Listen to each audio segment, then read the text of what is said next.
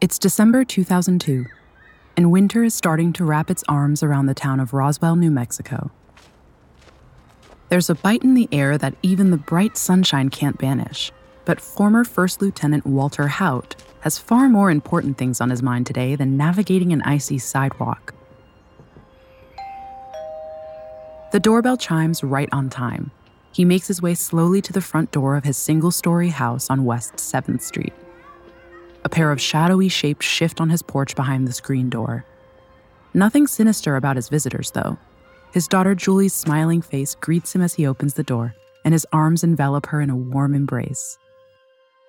Behind her stands a man.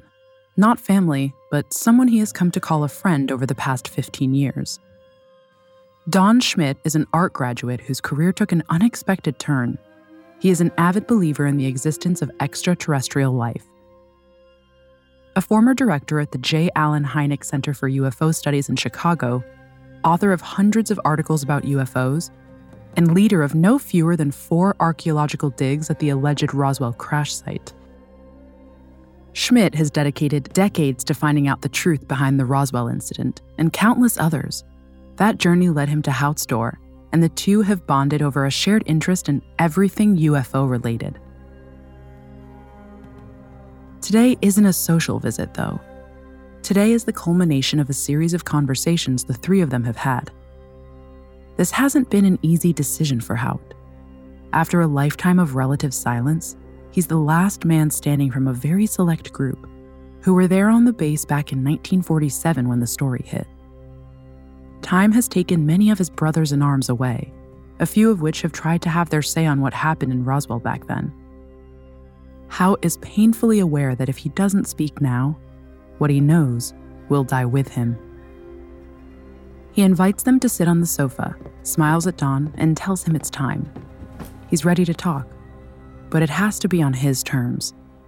He will tell it all, unedited and unadulterated, but it cannot be released to the public until after his death. That could be years away, but it's a hard line in the sand for him. He's kept quiet all these years out of a sense of honor and duty to another friend now long dead. Colonel William Blanchard, his former commanding officer, and the man in charge at Roswell Base in July 1947. Schmidt hides his disappointment at having to wait a little longer, but the excitement of finally convincing Haut to share what he knows far outweighs that. They talk through details of how and when it will be shared, and as much as Schmidt is dying to know right away, he respects his old friend's wishes. Schmidt agrees to leave Haut and Julie alone so they can make a start. Over the days that follow, Julie sits with her dad, poring over the written account he has given. Word by word, sentence by sentence. They need to make sure what he's saying is clear and unequivocal. Haut won't be around to respond to any questions or clarify any ambiguity when it's made public. When it's finished, Julie makes an appointment for him to meet with a local notary to have it witnessed and sealed. For now, it will stay between the two of them. A daughter finally learning about her dad's moment in the spotlight. A passing of the torch of sorts. It will be another 3 years until Walter Haut passes away on December 15th, 2005. A death that grants Julie permission to share his affidavit with Don Schmidt. Longer still until it's shared publicly. Schmidt will use it as the centerpiece of his best-selling book, Witness to Roswell, published in 2007, and what it contains is a long way away from the Army's explanation. Explosive enough to reignite the debate and pose the eternal question once again. What really crashed in the New Mexico desert all those years ago?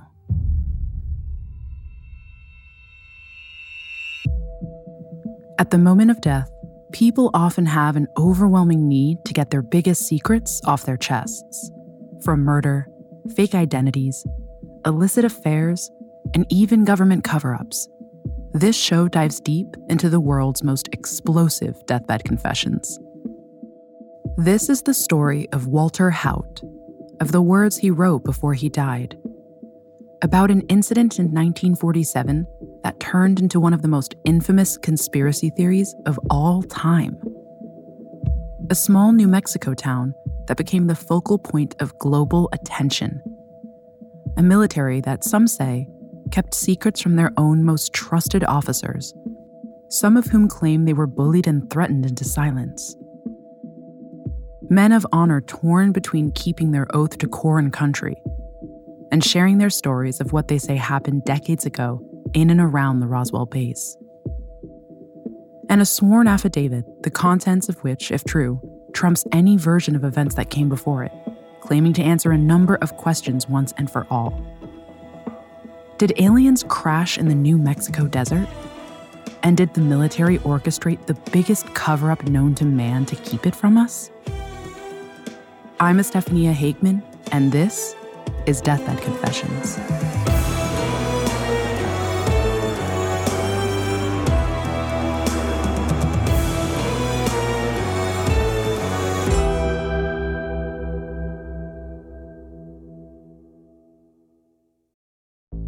There's no better feeling than a personal win, and the State Farm Personal Price Plan can help you do just that. Talk to a State Farm agent today to learn how you can bundle and save with the Personal Price Plan. Like a good neighbor, State Farm is there. Prices are based on rating plans that vary by state. Coverage options are selected by the customer. Availability, amount of discounts and savings, and eligibility vary by state. The NBA playoffs are here, and we all know playoff mode is a thing. Listen to the evidence. Playoff crowds are going wild. Playoff players are lighting up the court. Even your speakers are in playoff mode. Okay, we'll take it down a notch, but just a notch, because this is the Turn It Up to 11 NBA playoffs. Playoff mode is clearly a thing. The NBA playoffs presented by Google Pixel continue on ABC, ESPN, TNT, and NBA TV. What does motion sound like? With Kizikans free shoes, it sounds a little something like this. Experience the magic of motion. Get a free pair of socks with your first order at kizik.com/socks. The Roswell incident, as it became known, took place in the summer of 1947. A New Mexico rancher named Mac Brazel sparked the controversy when he came into town, claiming to have found debris from some sort of unknown craft. The Army sent their intelligence officer, Major Jesse Marcel, to investigate. Marcel went to the alleged crash site, miles away from any town. In some accounts, the debris was spread over an area the size of a football field. Brazel brought back boxes full of the confounding materials to Roswell Base, where Public Information Officer Walter G. Haut issued a statement proclaiming the capture of a flying saucer. The stage is set for this to be one of, if not the most, significant events in human history. But when the Army changed their assessment, claiming it's nothing more than a weather balloon, the news fizzled out. It faded like an old photograph, only living on in the memories of those who were there. It's likely it might have stayed that way, if not for the interest of one man. Stanton Friedman was a nuclear physicist by trade, but he left his chosen field in 1970 to focus full-time on his passion: researching and investigating flying saucers. He was dedicated, driven, and tenacious, lecturing at over 600 colleges across 50 states, and publishing more than 80 papers on the subject. He was even asked to provide testimony to congressional hearings and invited to speak at the United Nations. When Stanton Friedman spoke, people listened. In February 1978, Friedman was presented with a unique opportunity: a chance to interview Major Jesse Marcel, the man who had recovered the debris near Roswell back in 1947. Jesse Marcel is no ordinary witness. He's a war hero, a former intelligence officer, a man who spent much of his life on the inside of a select circle of trust, dealing with matters of national security. His reputation is stellar. Marcel is later named in Walter Haut's affidavit. According to Haut's statement, he and Marcel were both present at the daily staff meeting on the morning of July 8, 1947. He is uniquely placed, according to Haut, to comment on what went down, and comment he does. When Friedman asks Marcel about what happened all those years ago, he knows there's every chance that it might be a repeat of the weather balloon story, But his own research has left him with unanswered questions flickering around his head. He's determined to probe Marcel's account and put the former intelligence officer under the spotlight. Marcel's answers take him by surprise. After decades of stonewalling, he opens up, telling Friedman that he is convinced that whatever he found in the field was, in his words, not of this earth. Whatever switch has flipped in Marcel's head to make him break ranks, he remains true to this change of heart. Subsequent interviews, even television appearances, follow. Marcel becomes more outspoken with each one. He explains how even he, in the trusted position as intelligence officer, was systematically boxed in, silenced, despite his rank and standing. In 1980, he goes back to where it all began, to where he, Mac Brazel, and Captain Sheridan Cavett collected boxfuls of debris that became the center of a conspiracy.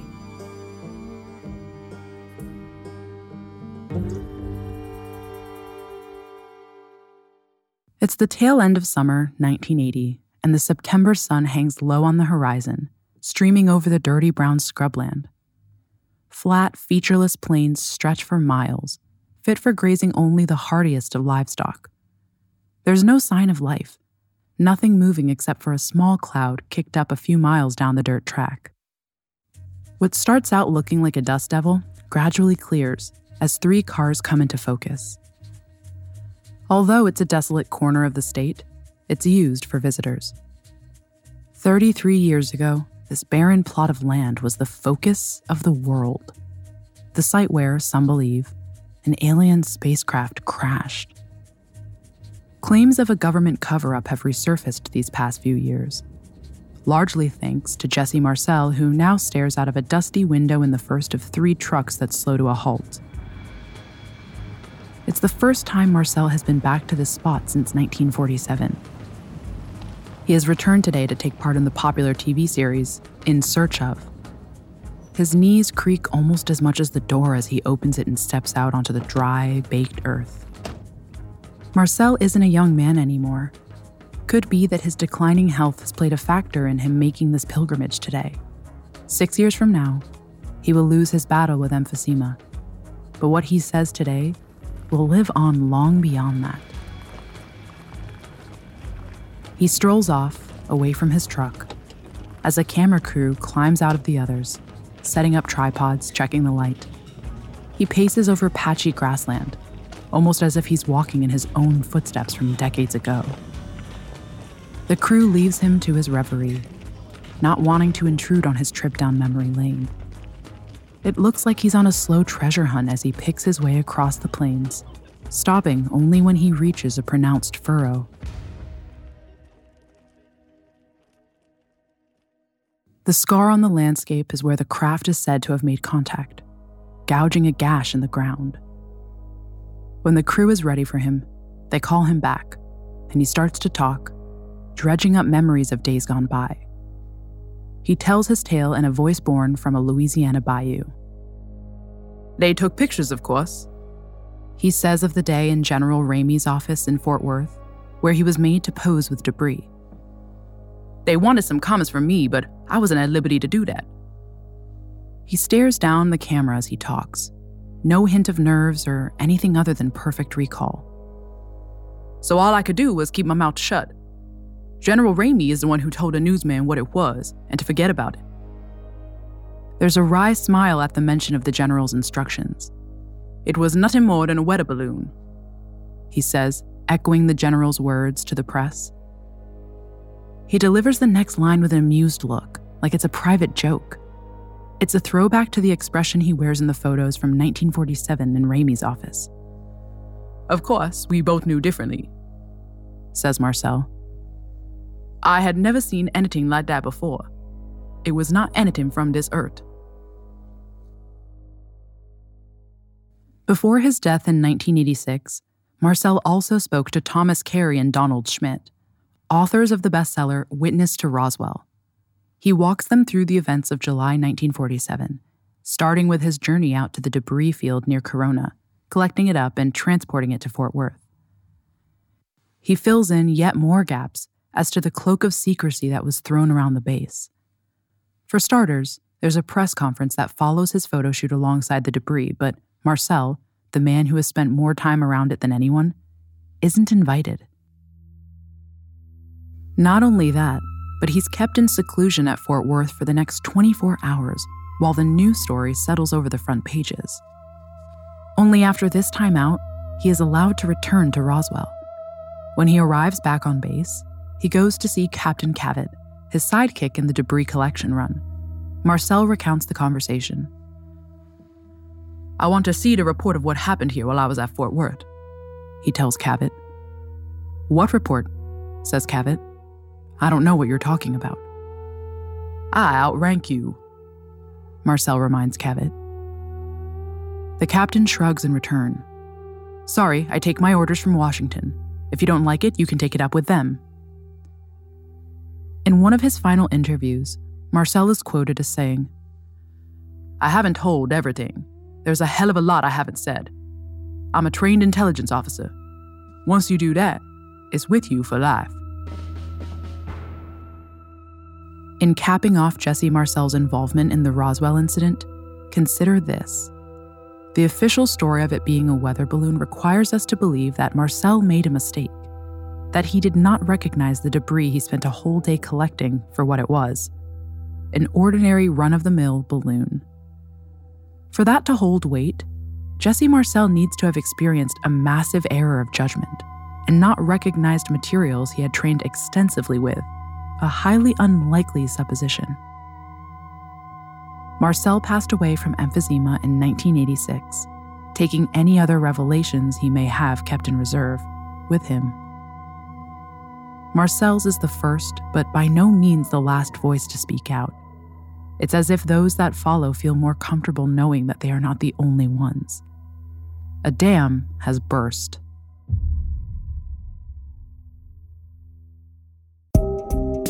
The floorboards creak. The walls, they moan. The house seems vacant, but you're not alone. This October, Parcast invites you to celebrate the spookiness of the Halloween season with all new episodes of Haunted Places.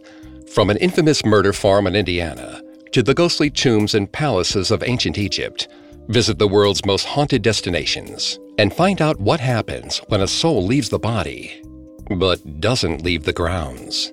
Enjoy new episodes of Haunted Places all month long, free, and only on Spotify. The NBA playoffs are here, and we all know playoff mode is a thing. Listen to the evidence. Playoff crowds are going wild. Playoff players are lighting up the court. Even your speakers are in playoff mode. Okay, we'll take it down a notch, but just a notch, because this is the Turn It Up to 11 NBA playoffs. Playoff mode is clearly a thing. The NBA playoffs presented by Google Pixel continue on ABC, ESPN, TNT, and NBA TV. A slew of deathbed confessions emerge in the late 70s and early 80s from those who served with Haut back then, as the primary actors in the Roswell event reach their twilight years. Here are just a few. Corporal Robert Lyda had been an MP stationed at Roswell back in 1947. After he died in 1995, his wife, Wanda, shared a conversation they had after watching a TV show about Roswell. She claims Lyda turned to her, saying, "Well, I suppose it's about time I should tell you. I've been meaning to for a long time." It's true. Lyda shared with Wanda his recollections from back then, that he had been ordered to stand guard at a hangar. From his post, he claimed to have been able to see wreckage of some sort of craft. He also tells her that he also saw a number of small bodies recovered from the wreck. Asked if she believed him, Wanda answered, "Absolutely. He was telling me the truth when he knew he didn't have much longer." Sergeant Homer Rowlett was a member of the 603rd Engineering Squadron, stationed at Roswell. He left the military with an exemplary service record, 26 years without a single blemish. He didn't utter a word about what he saw way back in 1947. When he was on his deathbed in 1988, though, his son shared that Homer allegedly confessed that he was part of the cleanup crews sent to the crash site. Homer spent days following the weather balloon story, collecting debris on the plains north of Roswell. He tells his son about a thin metallic foil that he calls memory material for its ability to retain its shape no matter how hard he tried to bend it. He also describes the ship it came from, saying it was circular in shape. The final part of his confession takes his already shocked son by surprise. "I saw 3 little people," Homer tells him. "They had large heads and at least one was alive." 2 of Homer's former squad members tell their families almost identical accounts of the days spent picking through debris. Private First Class James Sane and Master Sergeant Harry Telesco tell stories that corroborate both the types of debris Homer describes and the bodies sprawled amongst the wreckage.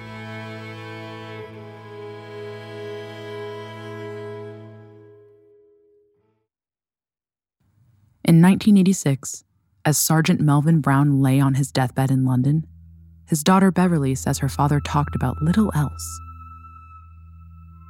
"It was not a damn weather balloon," he tells her. Although his wife and eldest daughter refused to discuss it, Beverly said her father wanted his last words to be shared. He paints a stark picture of what he saw. "Everything was being loaded into trucks," he allegedly said to her, "and I couldn't understand why some of the trucks had ice in them. I didn't understand what they wanted to keep cold. Our orders were not to look. I pulled back the covering. There were bodies, small bodies, and they had big heads and slanted eyes."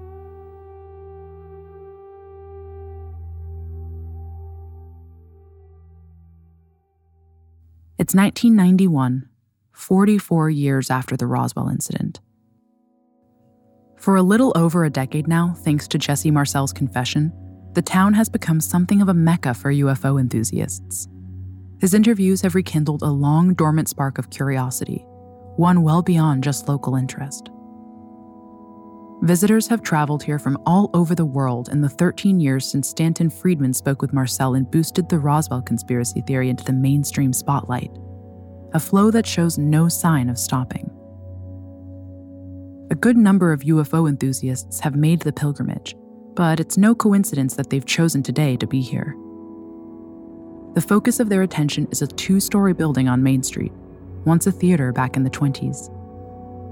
Where movie billboards once proclaimed the latest releases, new signage has appeared these past few weeks. In place of movie stars' faces are oversized heads, more bulbous in shape than that of a human. Pale green faces and slanted eyes stare out at passersby. Some of the locals going about their business shake their heads as they walk past. Others join the queue, wearing t-shirts sporting flying saucers and little green men. Today is the grand opening of the International UFO Museum and Research Center. Inside is a library containing over 50,000 documents, photos, tapes, and reports. The ultimate candy shop for the enthusiasts waiting in the midday sunshine. There are only minutes until the doors are open to the public for the first time. Pulling all this together has been a labor of love for the 3 founders. The first is Max Little, a real estate broker, who helped procure the premises. The remaining 2 have a personal connection to the Roswell incident. Glenn Dennis was a young man at the time of the incident. He worked at Ballard's funeral home, less than a mile from where the museum now stands, as a mortician. Dennis tells anyone who will listen about a call he took while at work back in July 1947. It affords him a certain celebrity status amongst those queuing, and he wanders out front to chat while attendees wait for the agreed time to cut the ribbon and open the doors. The caller was the mortuary officer at the Roswell base. The officer wanted to know how to procure hermetically sealed coffins and had questions about preserving bodies that had been exposed to the elements for some days. Dennis recounts to avid listeners that curiosity got the better of him. He drove to the base, where he saw chunks of what looked like the wreckage of a craft protruding from a military ambulance. He tried to pass off his visit as official business, going to see a nurse he knew at the base hospital, but was forced to leave by an irate MP. The adoring looks he gets from the UFO-obsessed fans wear off when the final founder of the museum shows up. They stare at him, talking in hushed tones as the man walks towards them, telling Dennis they have 2 minutes to the grand opening. The name of the third man who has invested his energy, heart, and soul to bring this museum to life is none other than former First Lieutenant Walter G. Haut. It will still be a full decade before Haut reveals all. In the meantime, though, his companion on that July day in 1947, Sheridan Cavett, is about to have his own moment in the spotlight. Cavett's legacy puts him on the institutional side of the fence. After years of growing speculation, fueled by the spate of former servicemen unburdening themselves as their lives slipped away, voices in the government speak out, demanding a full investigation. In January 1994, Congressman Stephen Schiff requests that the General Accounting Office, or GAO, the investigative branch of Congress, head up a full-scale audit. The Secretary of the Air Force, Sheila Widnall, orders any and all documentation that relates to the alleged incident to be located and shared. There is only one man left alive who is universally agreed to have been involved with recovering the debris: Sheridan Cavett. In advance of being interviewed, the Air Force wants to preempt any cries of cover-up, so the Secretary of the Air Force gives Cavett authorization to discuss any and all classified information he knows.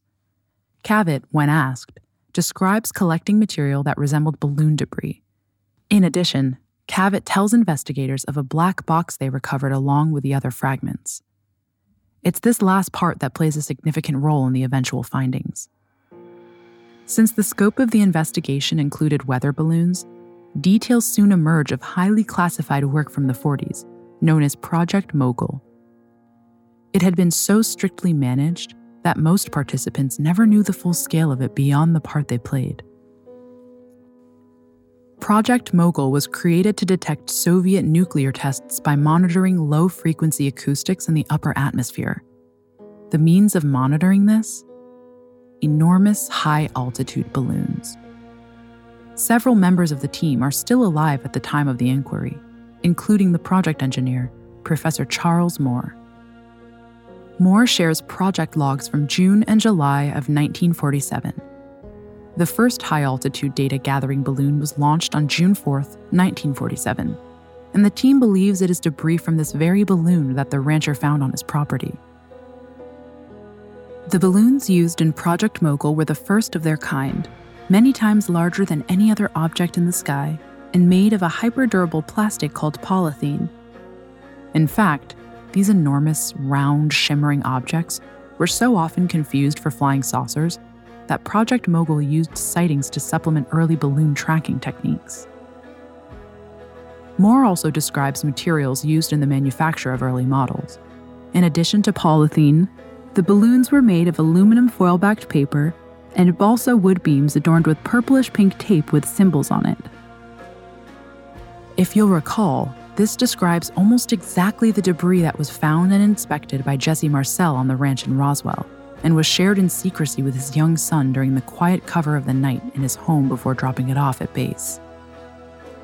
In addition to the balloons themselves, we hear how dummies were loaded up, to be dropped from great heights to study the effect of high-altitude freefall on the human body. These dummies were a relatively new phenomenon, not widely known, and designed to mirror a human body in size, appearance, and weight. Of those who claim to have seen the bodies recovered at Roswell, none of them got a very good look at them. However, they almost unanimously described the creatures as gray, hairless, and with strange facial features, all of which could also describe the crash dummies being used by the Air Force at the time. The dummies were also known to lose their arms and legs upon impact, which would explain why so many purported witnesses described the bodies they saw as small in stature. Lastly, Moore references the black box Cavett says they recovered, saying it resembled a radiosonde, the small instrument package usually suspended below weather balloons to measure pressure, temperature, and humidity. The final report that is produced is over 1,000 pages long. In it, investigators consider a range of possibilities as to the source of the debris. Everything from a downed Army craft or a misfired missile all the way through to an alien spacecraft. In the end, the GAO investigators side with Project Mogul as the most likely explanation. Professor Moore says that in his professional opinion, what Sheridan Cavett describes is indeed one of the balloons his team launched back in 1947. The findings are met with mistrust and criticism from ufologists, but as far as the government is concerned, the matter is closed. However, Walter Haut, omitted from those the investigators spoke to, has other ideas. This episode is brought to you by Shopify. Do you have a point of sale system you can trust, or is it a real POS? You need Shopify for retail. From accepting payments to managing inventory, Shopify POS has everything you need to sell in person. Go to shopify.com/system, all lowercase, to take your retail business to the next level today. That's shopify.com/system. At Evernorth Health Services, we believe costs shouldn't get in the way of life-changing care, and we're doing everything in our power to make it possible. Behavioral health solutions that also keep your projections at their best? It's possible. Pharmacy benefits that benefit your bottom line? It's possible. Complex specialty care that cares about your ROI? It's possible. Because we're already doing it. All while saving businesses billions. That's Wonder made possible. Learn more at evernorth.com/wonder. Up until his death in 2005, the furthest Haut has gone is to give his opinion that the Roswell debris was not of this world. He has categorically denied witnessing anything personally. His affidavit is nothing short of a complete U-turn. Through his deathbed confession, we now have an entirely different version of what Haut believes happened all those years ago. It's July 8th, 1947. Walter Haut arrives at 7:30 a.m. for the staff meeting at Roswell Army Airfield. The usual attendees are there: Colonel Blanchard, Major Jesse Marcel, Captain Sheridan Cavett, plus an assortment of others. The person who catches his eye is Brigadier General Roger Ramey, Blanchard's commanding officer. There's an atmosphere, a weight to the air that's almost tangible. Haut sits in silence as Marcel and Cavett brief the room on an extensive debris field in Lincoln County, 75 miles northwest. A second site is mentioned, 40 miles to the north. Haut heard all this the previous day, along with rumors of it being an alien spacecraft. What he isn't prepared for is when pieces of the debris are handed around the room. It's unlike anything he has ever seen. It's a metal foil of sorts, paper thin but incredibly strong. There's also long, thin support beams with unusual markings adorning the length of them. Nobody in the room, all high-ranking military personnel, is able to identify a single piece as anything they have seen before. Discussion turns to how to handle this. General Ramey proposes to focus attention on the first crash site, diverting attention away from the second, closer one he believes to be a more important find. The meeting draws to a close, everyone is sworn to secrecy, and Haut wanders back to his office in a daze. 2 hours later, he sits staring out of the window, trying to make sense of what he has seen and heard, when his phone rings. It's Colonel Blanchard, who orders Haut to grab a pen and starts dictating. Blanchard insists that it's reproduced word for word as a press release. It will confirm that they have pieces of a flying disc currently en route to Fort Worth. Haut does as he's told, releasing the statement to radio stations and newspapers. It doesn't take long before calls flood in from around the world, clamoring for more information about the historic find. Blanchard pops his head around the door a few hours later. He and Haut have a bond closer than most on the base. They served together for some time, and Haut sees the older man as a mentor and friend as well as commanding officer. Blanchard suggests to Haut that he take the rest of the day off while the excitement levels out. Haut gratefully accepts, snatching up his jacket and car keys. Blanchard walks out with him, but to Haut's surprise, Blanchard steers him away from the parking lot and towards Building 84, usually a B-29 hangar. As they approach, Haut frowns, seeing armed guards stationed at either side of the hangar door. It's only as he follows Blanchard inside that he understands the need for such measures. The cavernous hangar is an echo chamber. Men scurry around like worker bees, and Haut's jaw drops as he realizes what he's looking at. The object is the one the officers spoke of that comes from the second, less public site north of the city. The lighting isn't great, but it looks metallic, around 12 to 15 feet in length, a little less in width and 6 feet high. He strains to make out more detail, but there's nothing that looks familiar. Nothing resembling wings, landing gear, windows, or tail section. Haut and Blanchard stand in silence, soaking in the sight before them. It's a full minute before Haut turns to look at his commanding officer, but something else catches his eye before he does. Off to one side, he sees what looks like canvas tarpaulins. Draped over what he realizes with growing horror and fascination are bodies. Not soldiers, though, too small. No bigger than a 10-year-old child. While he can't make out facial detail, the heads that stick out of the tarps are large, way too pronounced to be children. Whoever they are, whatever they are, it's enough to make even a seasoned soldier's head spin. Blanchard ushers him back outside, telling him they've set up a temporary morgue to take care of the bodies. He assures Haut that none of the wreckage is hot, meaning radioactive, so no need to worry. The days that follow are the most surreal of Haut's life. First, the revelation out of Fort Worth that the debris was now being called a weather balloon.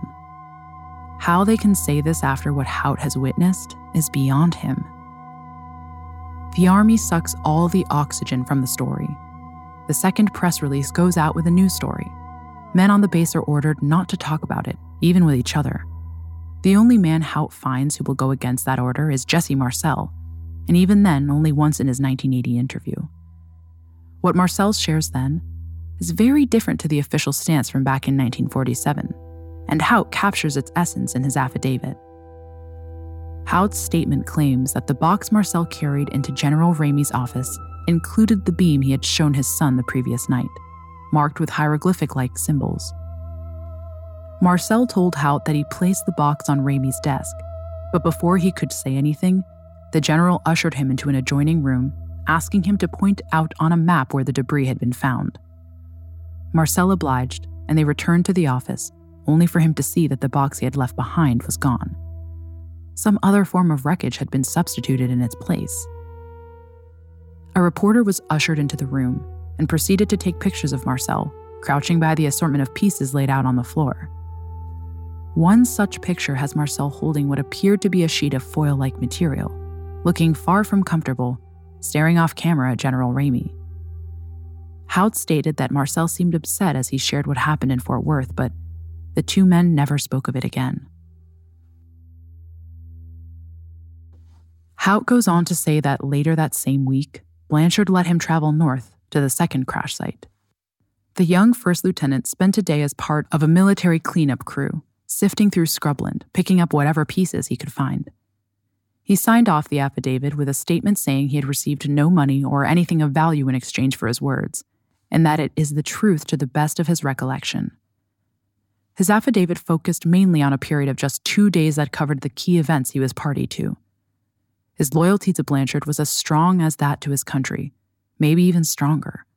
When the colonel gave him strict instructions never to speak of what he had seen, he followed orders, buried it deep down, waiting for a time, over 50 years later, when he would find a way to share what he knew in a way that he can live with. After those 2 days his statement covered, the story sank below the surface, a slow shipwreck waiting to reemerge. Haut got on with his life, focused on his family, his wife, and 2-month-old daughter. He leaves the Army less than a year after the incident, handing his notice on April 1st, 1948. Nothing to do with what he witnessed, he'll later say. Simple priorities. Staying would have meant a transfer to Fort Worth, and he wants to raise his daughter, Julie, right here in Roswell. Time and the world simply move on.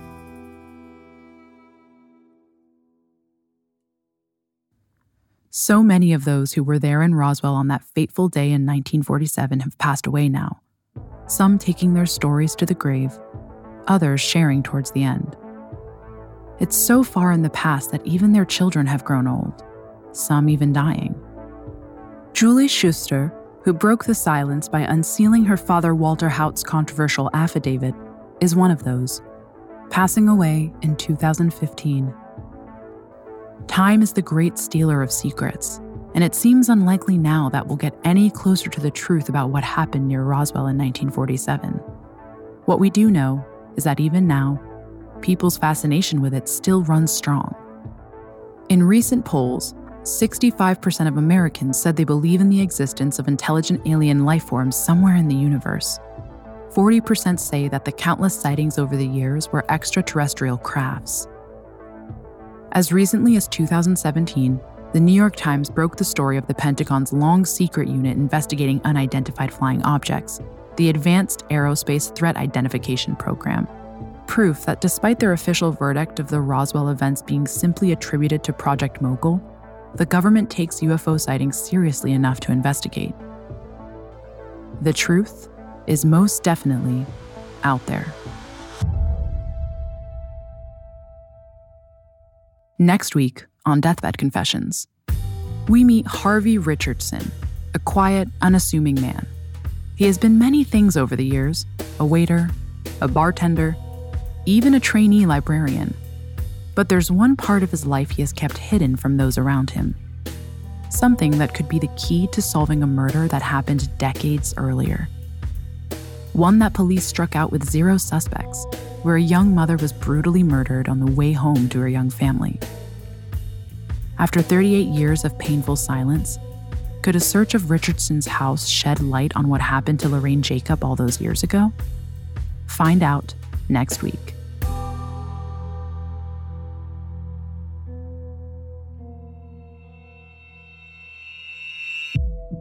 Deathbed Confessions is a Spotify original from Parcast, produced in partnership with Noiser. Executive produced by Max Cutler, Drew Cole, and Pascal Hughes. Developed by Julian Boireau for Parcast. Series produced by Addison Nugent. Written by Rob Scragg. Supervising editor Derek Jennings. Sound design by Matias Torres-Solé. Sound supervisor Tom Pink. Edited by Carla Flores and Rob Plummer. Mix master by Cody Reynolds Shaw. Music by Oliver Baines and Dory McCauley.